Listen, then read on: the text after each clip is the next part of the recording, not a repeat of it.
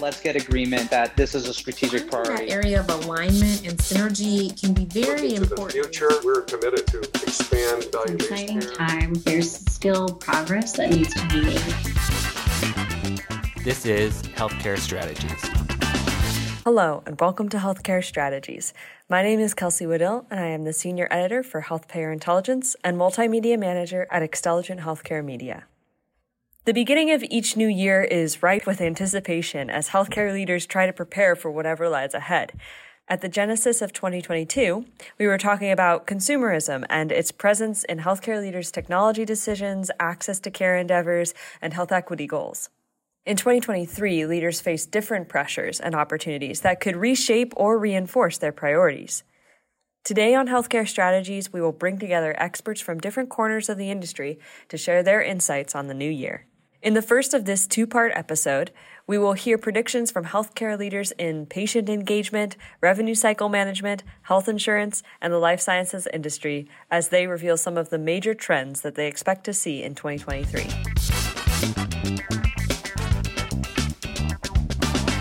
One of the inescapable themes going into 2023 is the U.S. economic downturn.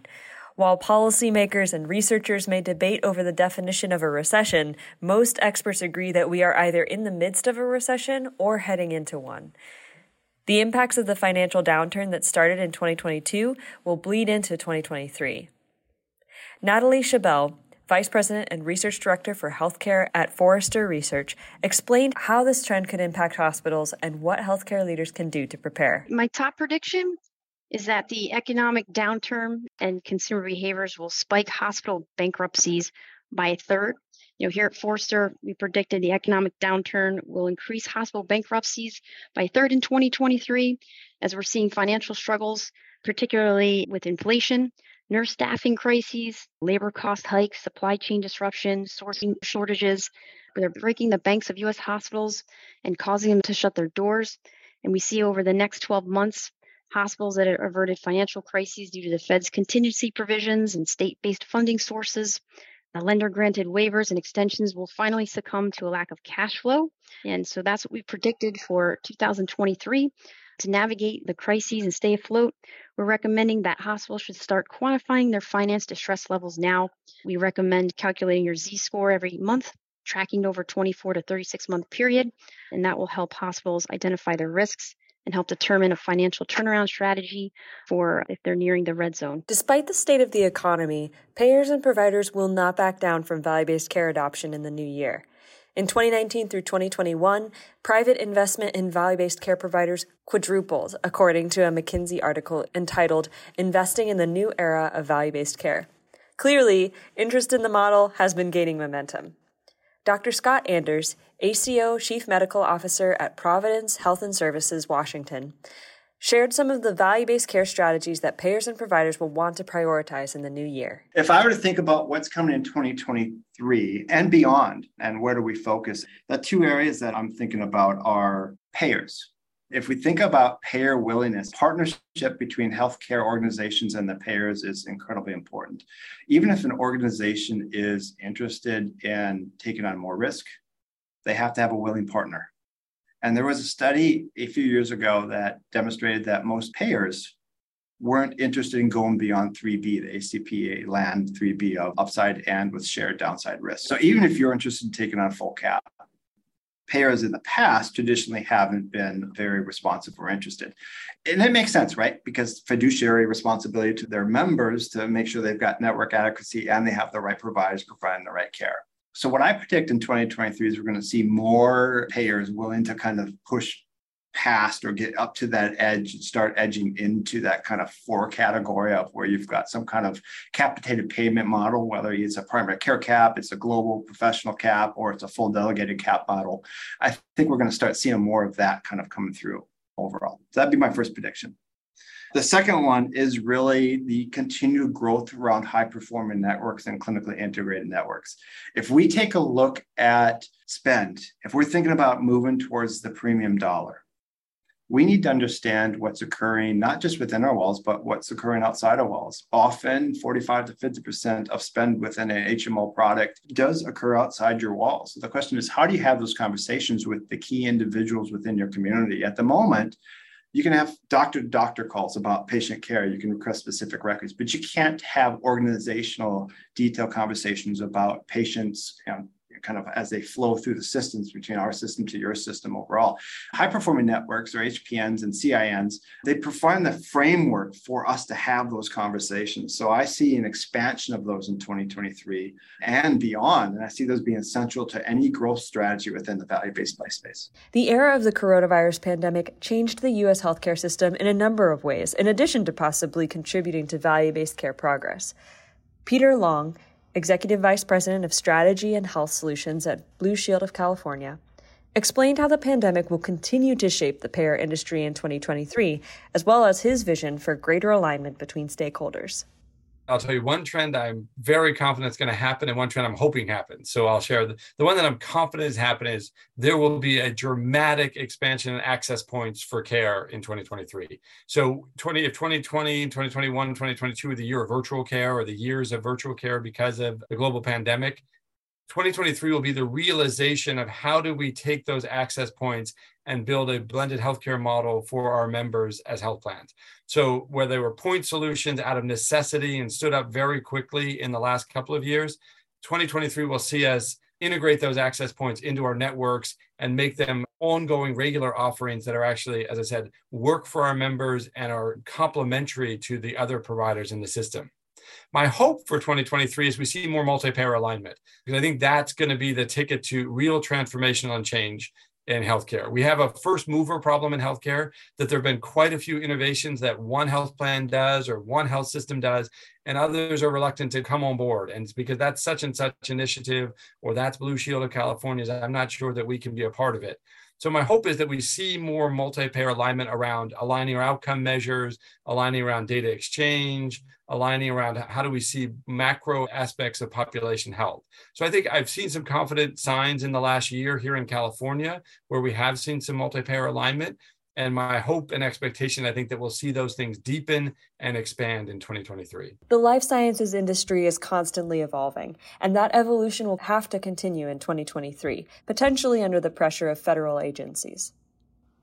Melissa Price McDonald, Clinical Programs Manager of Data Strategy at Cook Medical and doctoral student of Population Health Sciences at Thomas Jefferson University, shared how the Food and Drug Administration, or FDA, Centers for Medicare and Medicaid Services, or CMS, and other entities will impact the life sciences. Obviously, I don't have a crystal ball in front of me, but one of the things that I like to tell people is if you look at certain different types of legislation or initiatives, especially those that roll out from the federal government or CMS in particular, I think you can kind of see into that crystal ball somewhat.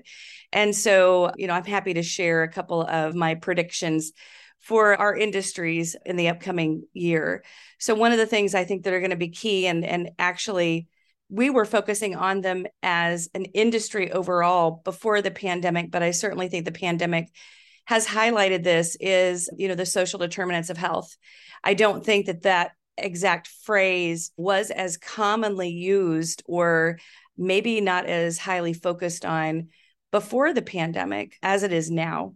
And so I think what you're going to see with, again, looking at the federal government and seeing, what CMS and other payers are starting to focus on, we have these Z codes that have been created for the healthcare providers to use. They're in electronic health records. As of yet, there really isn't a reason for the hospital industry to really capture those as far as the payers are concerned. They're not being reimbursed for using these Z codes that capture different social determinants of health. However, I do think that once CMS creates a code such as this, eventually there will be some expectation and incentivization for healthcare leaders to capture that. So how do you translate that into life sciences? One of the things that we need to do a better job at from the life sciences part of the healthcare industry is how do we study that? how do we include those different types of endpoints or survey collection tools or patient-reported outcome measures into what we do in study and trial design. And, conversely, on our end, we're seeing that same type of push come from the FDA. So just earlier this year, the FDA published an update to guidance on patient-reported outcome measures. Now, it's not a regulation, so it's not a requirement for life science industry leaders to include in their trial and study design. But again, if you follow the trend, they're encouraging us to start to capture more patient-reported outcome measures. And the reason that's important is because not only does it include the voice of the patient and what you're studying, so that it allows us to really understand how does our intervention, how does our medication or whatever it is that we're doing in this part of the healthcare industry impact the patient, and what do they think about that intervention? How is it impacting their activities of daily living, or, how is it impacting the economic factor associated with that particular intervention? So it gives us their voice, but then it also helps us to understand from a social determinant of health factor, things such as health literacy, for example, or frailty, and how do those different types of factors impact quality of life and their outcomes. And so we're seeing that push from both ends. So if I had to give a couple of predictions related to that, this is what it would be. I think that our sector of the healthcare industry certainly needs to start focusing in more on the patient. We need to start collecting more patient-reported outcome measures so that we can be ready when the time comes that some of these other initiatives that are going to hit the hospital industry at some point in time, like reimbursement associated with capture of social determinant of health data, whether that happens next year or not, it is certainly something I think will be coming.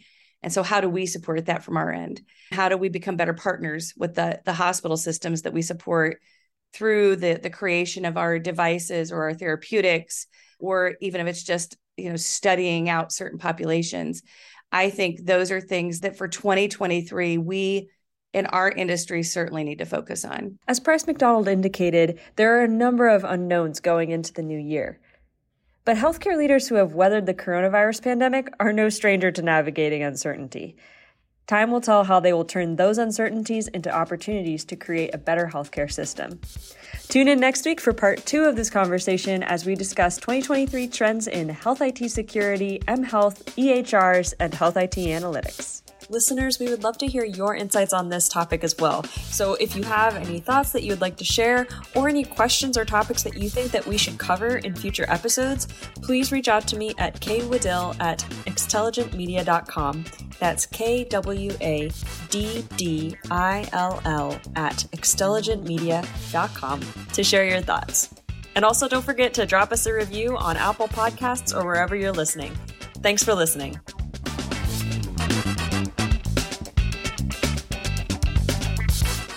This has been an Xtelligent Healthcare Media production.